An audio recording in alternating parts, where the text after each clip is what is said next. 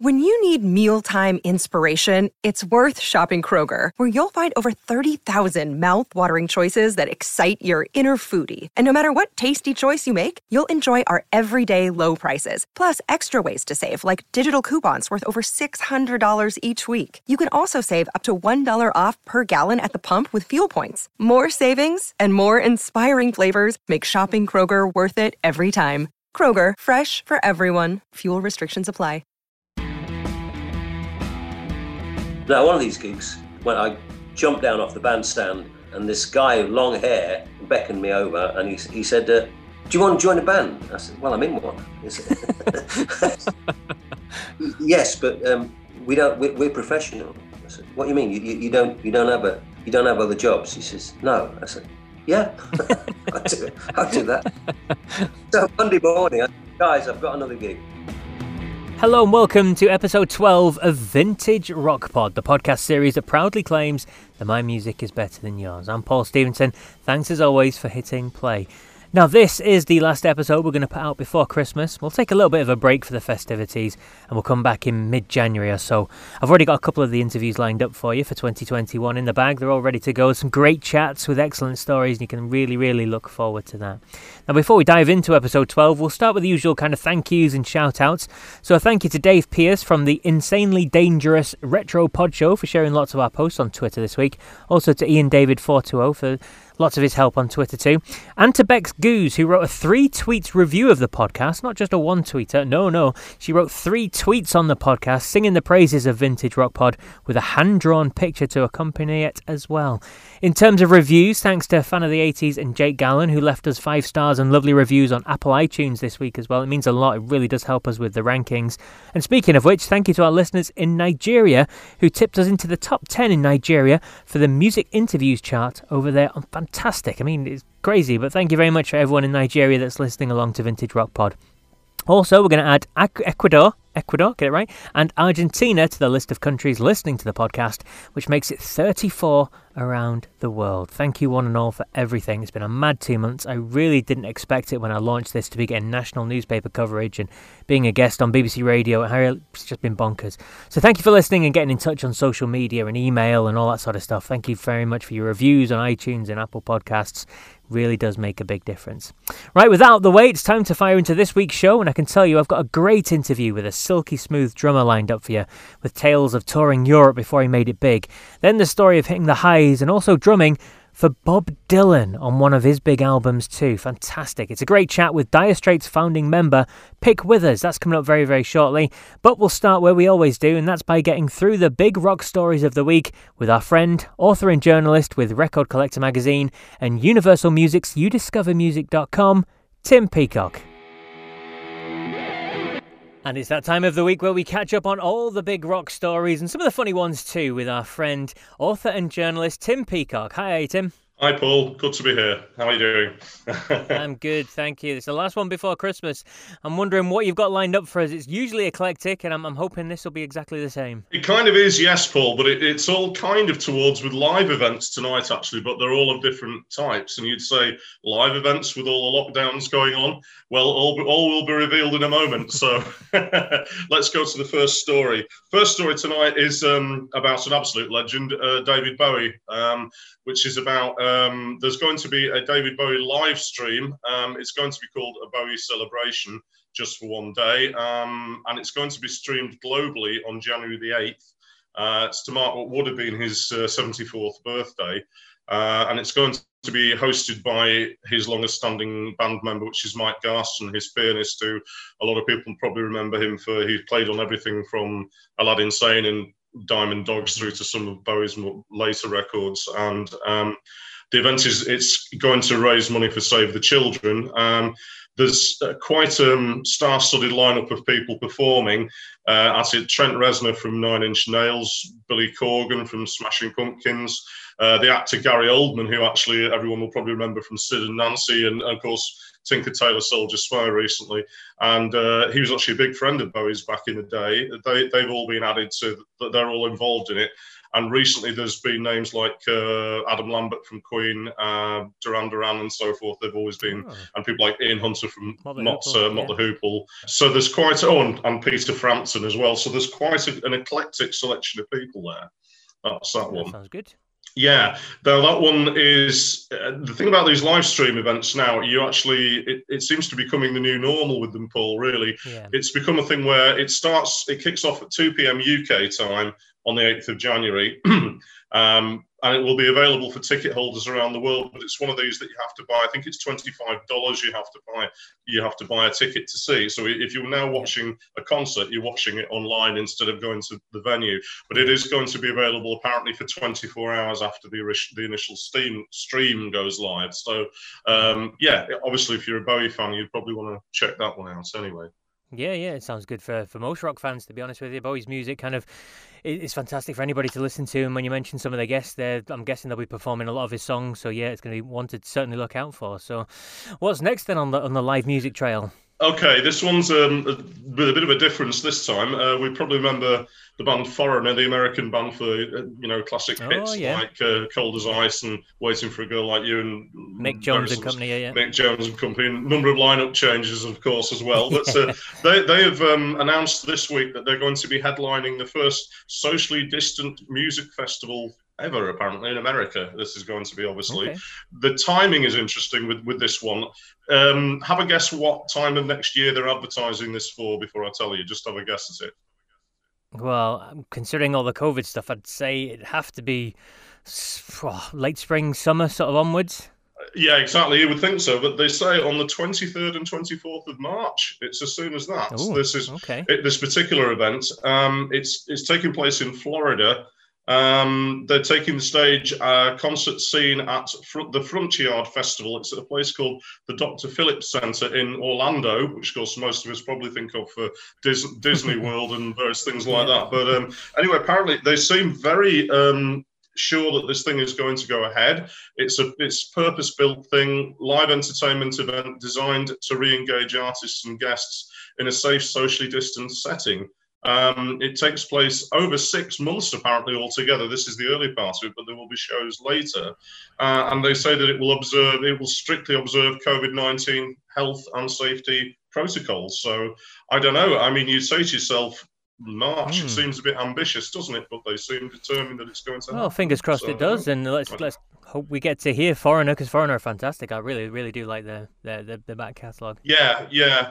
They were down for playing the Ramblin' Man Festival. You know, that's one of the. I don't know if you heard of Ramblin' Man at all, Paul. It's a UK festival. Do you know that? Yeah. They were supposed to be playing that, but I think that didn't happen for all of the usual reasons. With a bit of luck, they'll be coming back to perform at that one. So anyway, that's my second one. And last story tonight is another New Year one. We were talking about Kiss before. This is a rival possibility for people. If they don't want to watch Kiss, you could perhaps tune in to watch, if you're a fan of ZZ Top, Billy Gibbons is doing a live stream on New Year's Eve this time.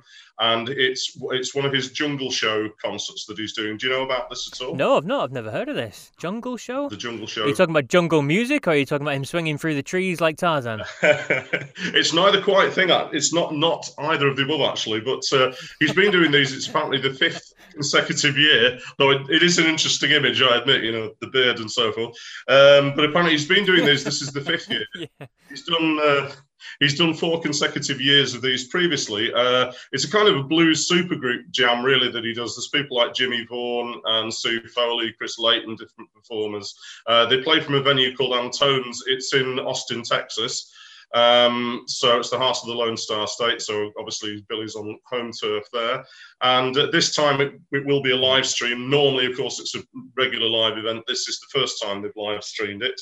But the band will be performing as usual. It will air at 8 p.m. in various time zones around the world, 8 p.m. in London and Sydney. So if you prefer a bit of good old Southern boogie instead of checking out Kiss's magnificent New Year's event, you could check that out instead. Now, this is another one, though, again, that you have to pay for if you want to check this out. It's $25.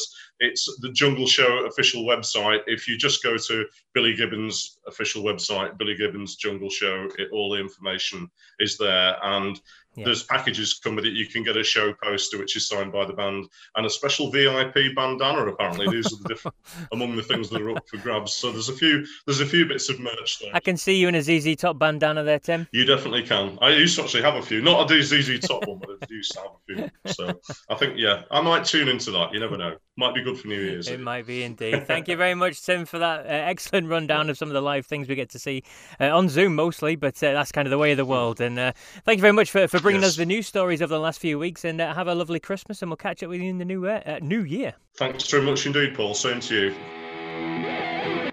Thanks to Tim, as always, and all that chat about online music concerts and things like that links us really nicely to what we're about to talk about next with our interview. And now it's the first time I've managed to interview a second person from the same band. Episode 2 was John Illsley, bass player with Dire Straits, and today is Dire Straits' original drummer, played on the first 4 massive albums with them, but he's done so much more too, including playing on an album with the legend that is Bob Dylan. I caught up with Pip Withers a week or so ago, and what a nice guy he is as well, so warm and welcoming. We spoke for about an hour, so unfortunately I've had to trim it down somewhat just to fit into the podcast, but he's got some great tales and stories from his incredible career as a drummer. Not just the past though, he's got a special Zoom gig he's going to tell us about that's taking place in January with his new band too. So sit back and please enjoy this week's interview with the wonderful Pip Withers. Now it's time to speak to our guest this week, and I'm delighted to say that it's a man who is one of the silkiest drummers in all of music. Welcome to Vintage Rock Pod, Mr. Pip Withers. Well, thank you, Paul. It's quite a nice introduction, that. From a very, very early age, you wanted to join like a military marching band kind of thing, didn't you? Because you just wanted to get your hands on the drum, didn't you? Yes, that's right. I think when you go back to the 50s, the ability to have any experience was very limited, you know. I mean, there's one radio, there's one TV. And if you don't encounter stuff on that, then you're not going to really be introduced to it unless you have somebody in the family that, you know, is a character. So when I was a kid, the 2 things that really stood out was this marching band, and they belonged to a church. It was what's called a Boys Brigade. It's like a youth organisation, not dissimilar to the Boy Scouts, but the Boys Brigade is more affiliated to the Methodist Church. And once they get you in there, you know, they want you to be good Christians and things, you know. So you're obliged to go to church as well, which I didn't really enjoy too much. I joined that organisation purely to get hold of a drum. But they had everything down packed, you know. It was just basically, well, now you're in the company, you really can't be in the band for a year because you've got to march behind. So you do that for a year, and then you go back and you say, well, I've done that. Can I have a drum now? Oh, well, yeah, if they all want a drum, you've got to blow the bugle for a year. So I blew my brains out. I can still do a risque last post. And then after that, in the 3rd year, because there's a natural wastage within the company, because kids go to university, leave, become too old, whatever it is. So there's always a vacancy, and I got a drum. Parallel to that, I'd already decided that I wanted a drum kit. And this wasn't going to happen from my parents, particularly my mother, who made, I think, similar to all families in those days, the mother made executive decisions. The father put the money on the table. So within 3 months or 4 months, maybe 6 months tops of having this drum, they could see that I was really into it. And they got me a drum kit for the next Christmas. So it's about this time of year, really. It was £14, which probably be about more like £100 in today's money. And it was just what's called an Ajax kit made by Boozy and Hawkes. And 3 pieces, a hi-hat cymbal, the ones that go like this, and another cymbal, which sounded like a dustbin lid, but to me, it sounded fantastic. And the band of the time was the Shadows. And there was always a drum solo on their LPs, and you would learn it. And they used to have a drum solo called Little B, which is Little B for Brian Bennett. When the Beatles happened, it was just, the gloves were off. Everybody just went crazy.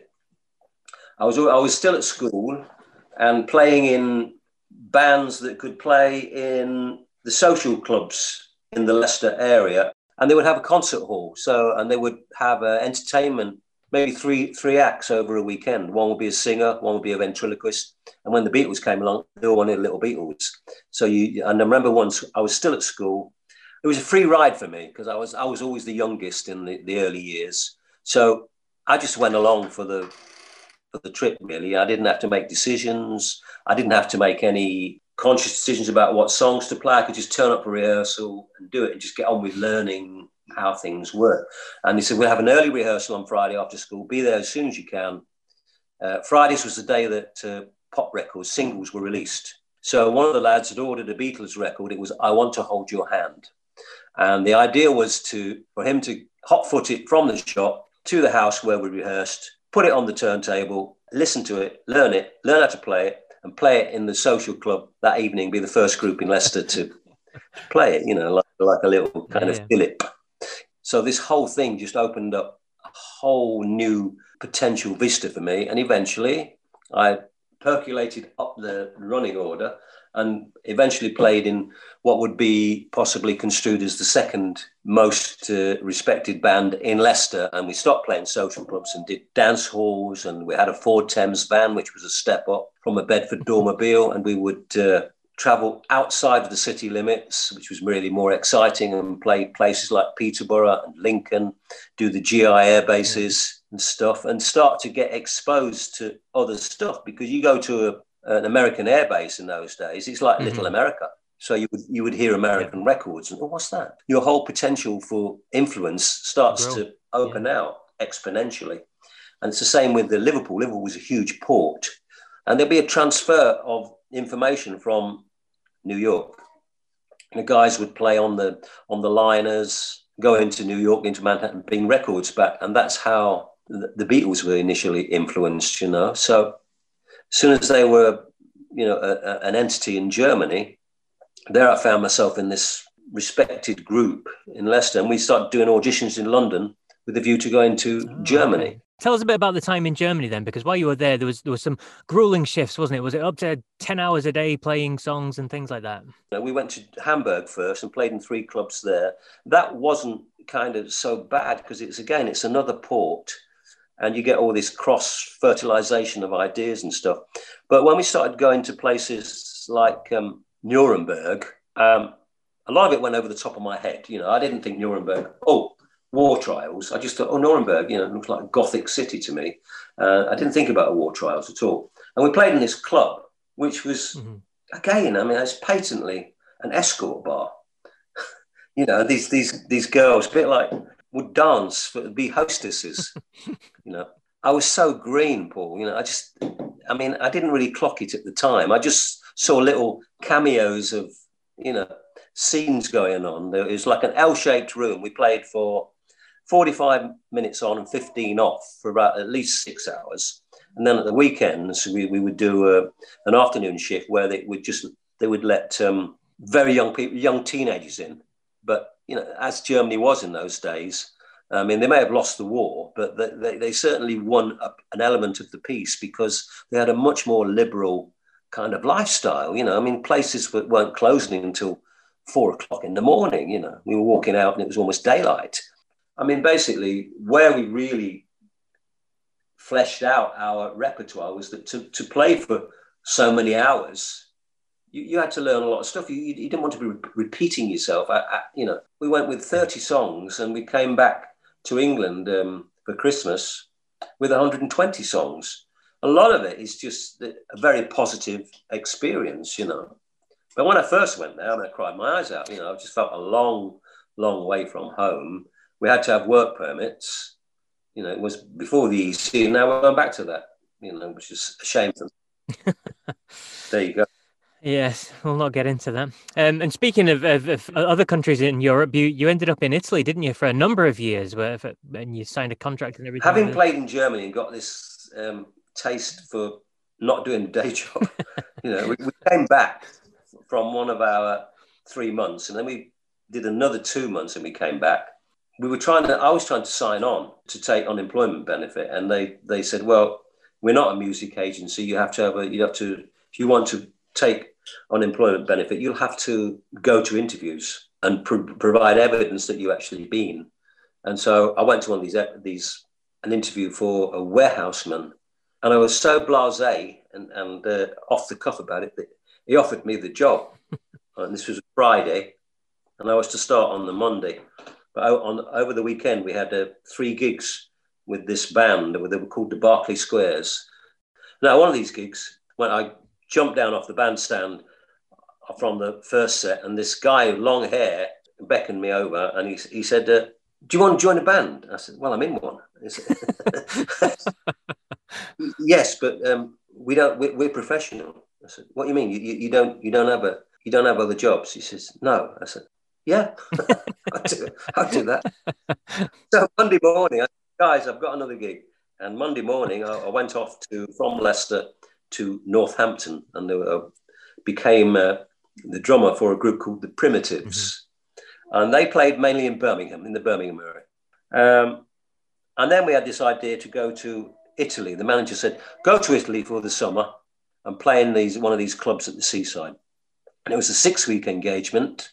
And at the end of the 6 weeks, the manager of the club said, "I would like to stay and get you a recording contract in Italy."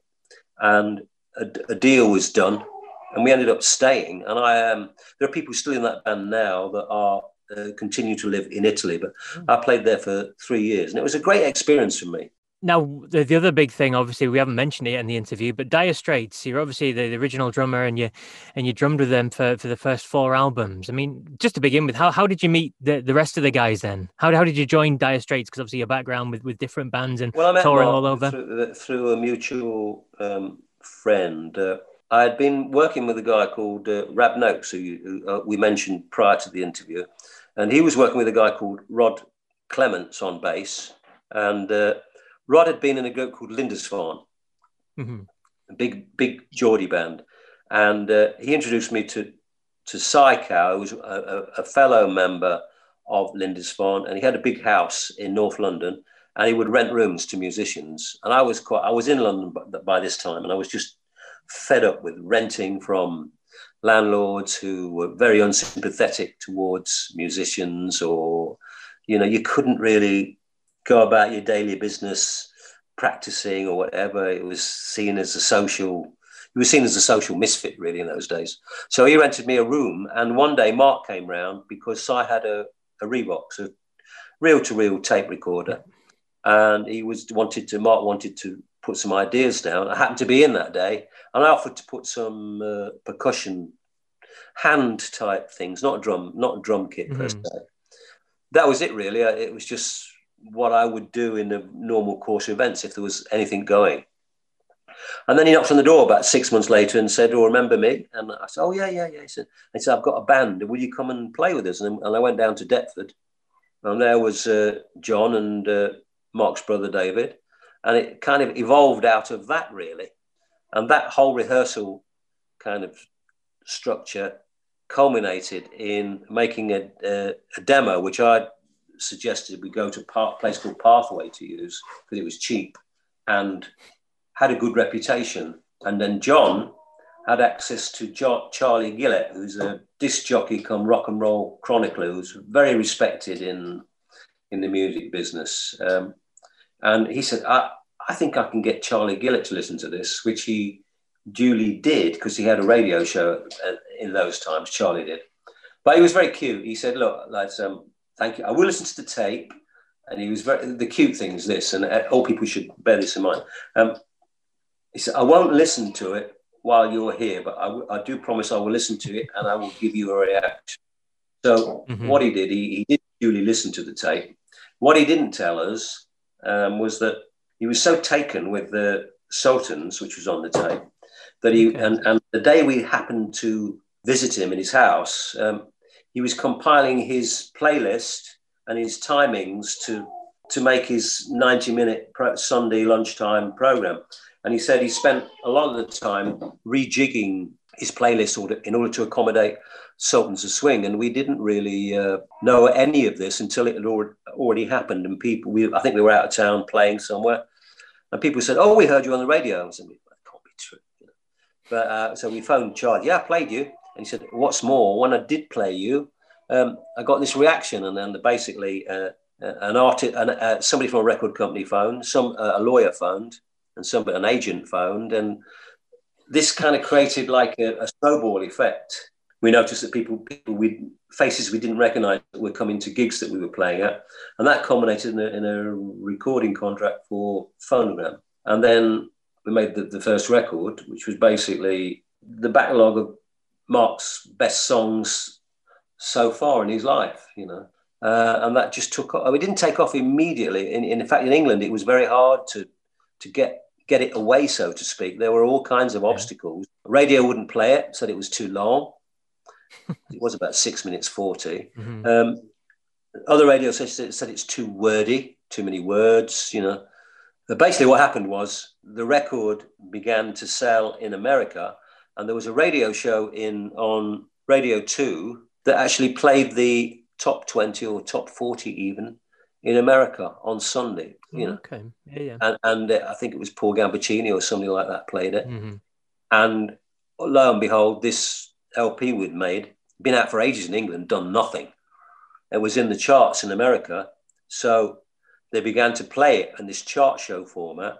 And all of a sudden, the whole thing was broken open, and people began to play it in England. They thought we were American. So how did you feel then with, obviously, you've done a lot of touring, but you played a long time in Germany and different bands in Italy and things like that. How did you feel then, personally, when you're in a band like Dire Straits that have just gone big? How did that feel to you?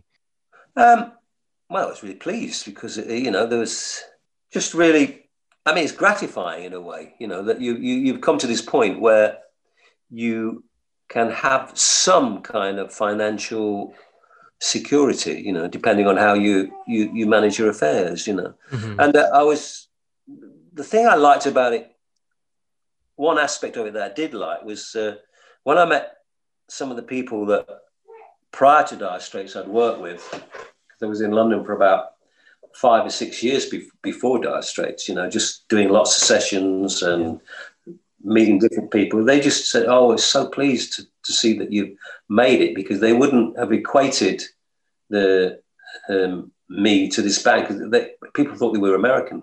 But then they see the pic, oh, it's him. That was for me more kind of a personal, cherished memory, that you get this feedback from people that know you and are genuinely pleased for you, you know. And you had a lot of success, obviously, with Dire Straits and huge albums and big tours and everything like that. And was it 4 albums you performed on? And then you decided to call it quits with the band. I mean, was that just, you felt that was time for you? You'd done enough? You'd had enough of that sort of life with it all? Or what was the decision behind that? It's just, there are lots of elements that came together to make, you know, I think, I just want to do something else now. You know, we started to play very loud, which I didn't really like. I was beginning to have trouble with my ears, although I didn't really realize what that was at the time. I just remember coming off stage and having trouble with my balance, you know, for readjusting after being on stage. So that was that element. The music was going away from stuff where I felt that the drums could make a significant contribution, or certainly be part of the conversation, you know. Okay. It was getting much more kind of, this song is black, this song is blue, and starting to do rock stadium kind of stuff where it's just doesn't translate to the way I wanted to play, you know. And then there are sort of a whole raft of personal aspects, the dynamics between me and individuals, which I don't really want to discuss in this kind of, you know, it just sounds like sour grapes or whatever it is, you know, whatever counter proposal. Yeah, that's understandable. I think it's time to do something else now. Lovely. And amongst those something else things, you ended up playing with Bob Dylan, didn't you, on one of his huge albums? How did that come about? That sounds incredible. Yeah, I enjoyed that. I enjoyed that more than Dire Straits really, because it had such a good rhythm section. I played with a guy called Tim Drummond, who was just sensational bass player, but you know, of great kind of stock. He played a white guy, Southern guy, played with James Brown. I mean, you know, a white guy playing bass with James Brown, and of course, Mr. Zimmerman himself, and Barry Beckett, who had played piano on our second album and produced it, really, Communique. And we went to Muscle Shoals, which is a kind of famous studio in the South, in Alabama, you know. So there were all those elements, but it was also, I mean, I was a big Bob Dylan fan, from Blood on the Tracks, Desire, Like a Rolling Stone, Nashville Skyline, you know. So it was a big thing for me, you know. And at first, my initial response was I wanted to run away from it, because I was terrified that I wouldn't be able to function within that kind of environment. You know, I remember the first day in the studio, I was just with the cans on. I think there's something in my head was going, that's Bob Dylan. So it's like I was playing along to a record that had already been made. And that's not what you want to be doing. You know, you want to be making a contribution. And the thing that I found, apart from Tim and Barry, and of course Mark was on rhythm, he's just a great rhythm player. And he did the lead and all the kind of filigree stuff as overdubs later. But so it's a really bloody good band. And the thing with Dylan was that you basically, if you didn't have anything within the first 3 attempts to record something, he would move on. But also within that kind of superstructure, his vocal would be what would survive, what we call the master vocal. In other words, the vocal that you hear on the record and CD. Whereas most people of that era because basically they might sing for reference, but it wouldn't be any attempt whatsoever to give a definitive performance. They would be focusing on aspects of the backing track. You know, the drums the way I want. Is it feeling? You know, is this the right tempo? And this is the first verse, same as the second verse, same as the first. Then maybe a little kind of indication of on a guitar or a piano what was going to happen. But basically, just looking at the bass, the drums, rhythm guitar, maybe a keyboard. You know, so with Bob, at least you got that. You got a really good insight into where he wanted to be, and I just really appreciated that. And it was a really good, groundbreaking record for me to actually function in that kind of high octane environment. Whereas Dire Straits didn't feel like that to me, you know, at all, at any stage. It just didn't feel. It just felt like just a bunch of lads who played a bunch of songs, and all of a sudden they started playing to more than a bunch of people. And so it was never had that real kind of significance of being something more groundbreaking, you know. But to play with Dylan, you know, is already a living legend. Absolutely.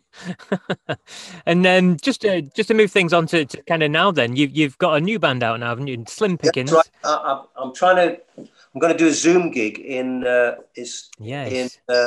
January. It's 22nd of January 2021. You can go to Facebook, go to the official page for Pick Withers, and you get information there from it. But it's I'm going to call it Slim Pickins at the moment, and it's basically an attempt to rediscover all the old rhythm and blues records from the 50s and 60s, and as a starting point, because in that era everybody on the record had to be there to record. It wasn't a situation where you could record a guitar and then a voice, and then maybe add a guitar, and you know, it all had to be done in one take. So that's kind of the starting point for what I want to do. It's a kind of attempt to rediscover all that kind of immediacy of playing in a group. I want music to be live, and sometimes it can go tits up. That's what you have to kind of, you know, face. So what can we expect from this gig you've got then, this Zoom concert? You're doing it from Liverpool, is that correct? That's right. It's in Liverpool, Slim Pickins, and it's on Friday, the 22nd of January, 2021. So it's there to be had.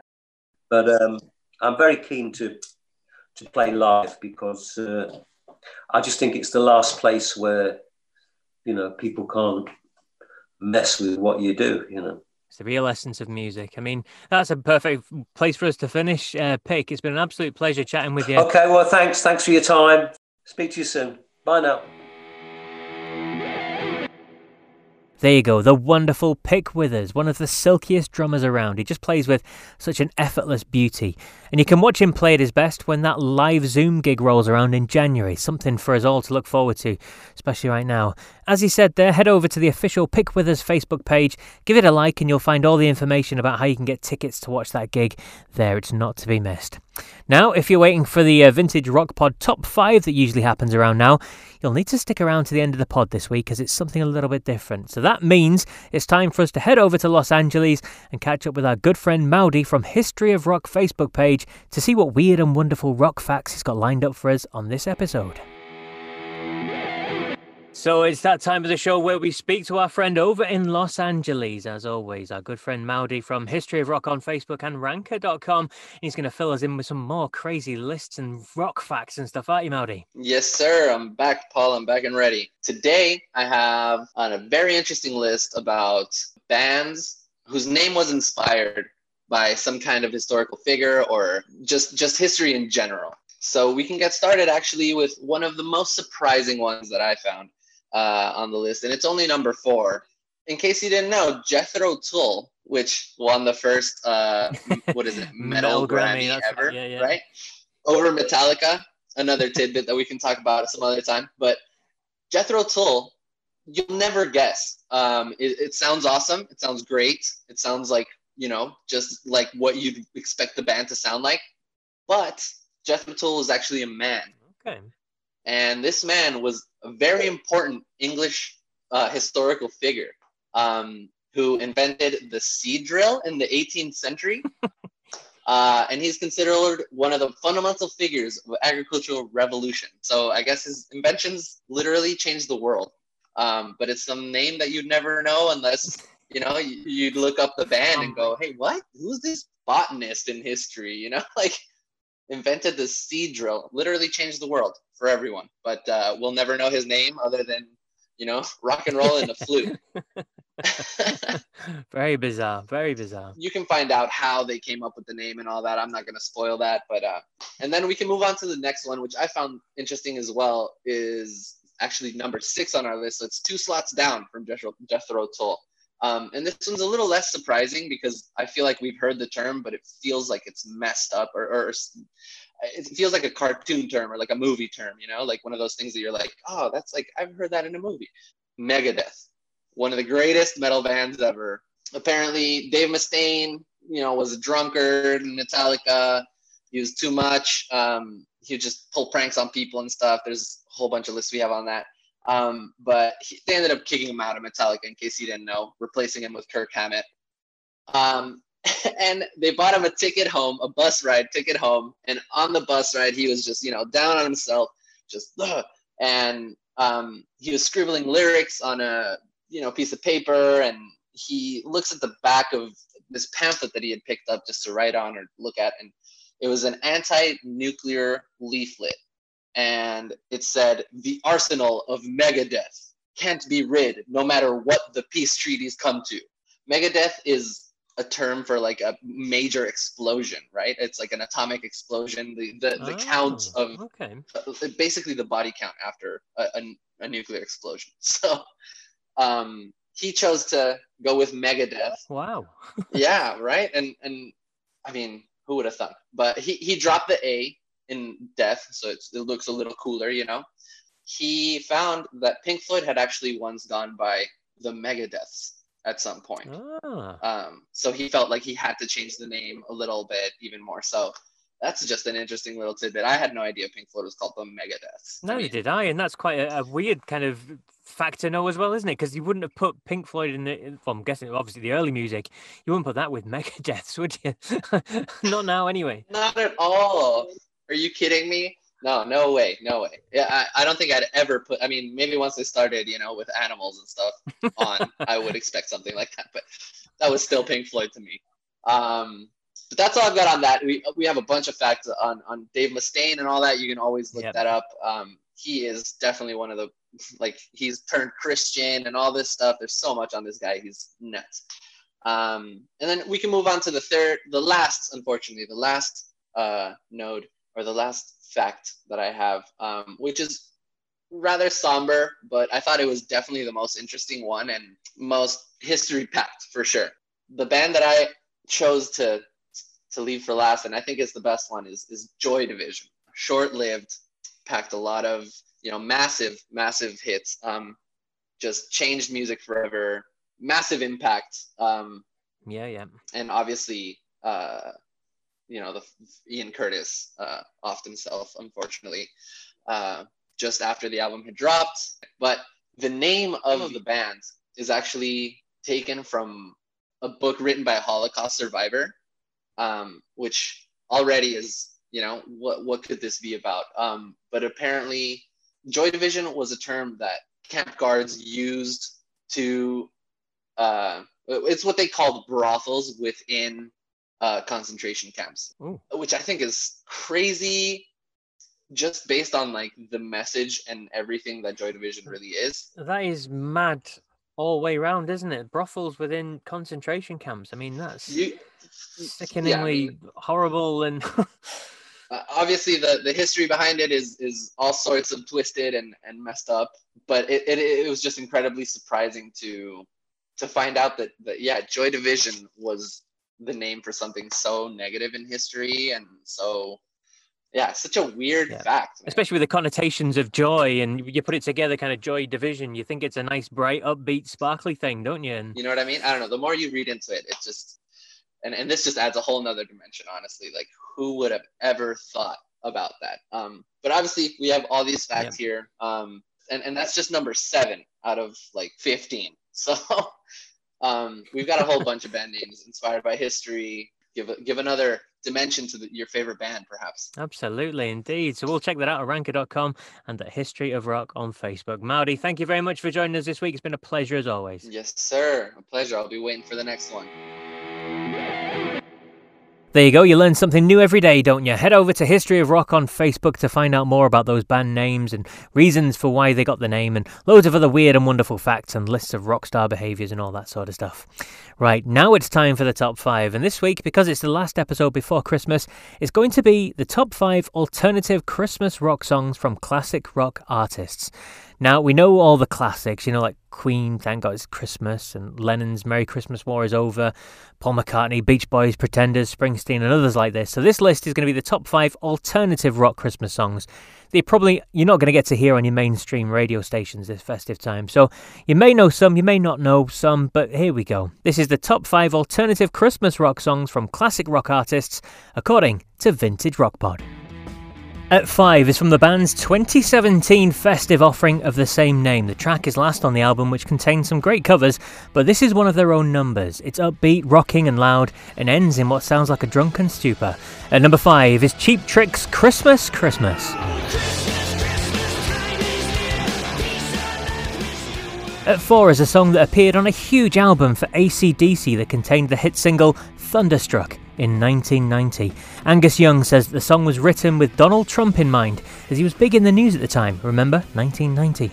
At number 4 is the sleazy Mistress for Christmas by AC/DC.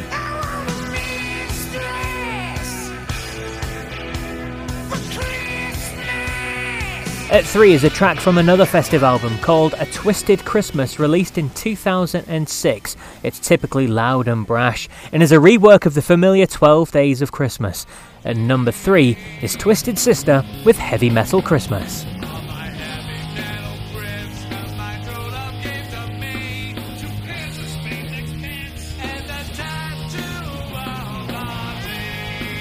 The song at number 2 is the closing track on the 1989 album Brain Drain.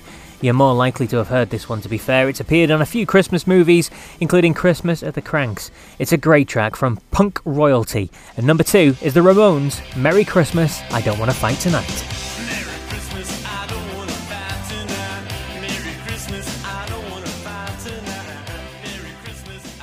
And at number 1 is the oldest of the 5, coming from 1977. It tells the story of a department store Santa being beaten up by a bunch of kids asking for money as toys are impractical. is from one of the best bands the UK has produced, in my opinion.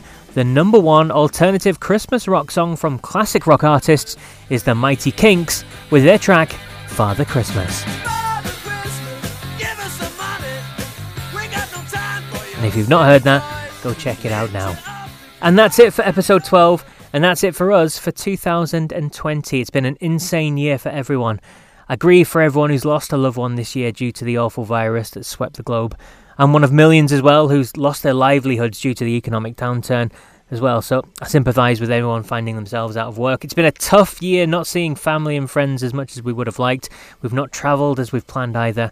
Life has well and truly been put on hold, but oddly, I find comfort in music. Many people do. So continue to put on your classic rock albums and favourite bands and put on familiars like, I don't know, Zeppelin 4 or Sgt. Pepper's or Hotel California, Brothers in Arms or Dark Side of the Moon or whatever it is, or maybe some of the newer albums. If you've not seen them yet or heard them yet, check out the 3 massive ones that came out this year from the likes of AC/DC or Deep Purple and the brilliant Blue Oyster Cult. Just put it on, play it loud, and let music heal the soul. From me, I hope you have a lovely Christmas and a great new year wherever you are, wherever you spend it. And thank you so much for spending your time listening to Vintage Rock Pod this year. I really, really do appreciate it. Please do continue to spread the word. Tell your friends and family to get listening. It's lockdown again here in the UK, so plenty of time to listen in. There's some great stories for everyone to enjoy on these episodes. There's some really big name guests on the past shows already. Also, catch up with us on social media. Come on there, say hi. We're on most platforms. Just search for Vintage Rock Pod on Facebook, Twitter, Instagram, YouTube as well. Leave us a review and a 5-star rating on iTunes, Apple Podcasts, or whatever podcast provider you use. It all helps. And if you fancy coming on and chatting with me about your love of rock in the future episodes, then drop me an email, vintagerockpod@gmail.com. I'd love to hear from you. Until 2021 then, and episode 13, remember, if you come across anyone who isn't a fan, just tell them, my music is better than yours. Take care.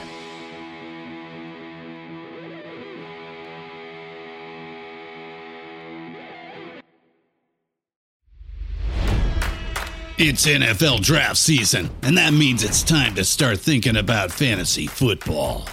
FantasyPoints.com features industry-leading experts and prognosticators using proprietary hand-charted data to help you score more fantasy points. FantasyPoints.com is the place to go for whatever kind of fantasy football you play. Whether you play fantasy football, daily fantasy sports, or do a little bit of everything, Fantasy Points has the meticulously researched content to guide you to victory.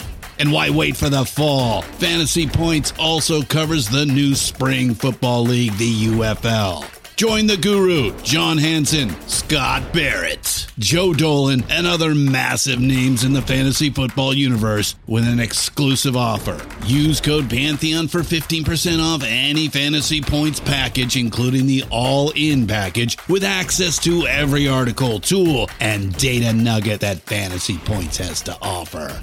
That's FantasyPoints.com and code Pantheon for 15% off at Fantasy Points. FantasyPoints.com, code Pantheon. Score more fantasy points.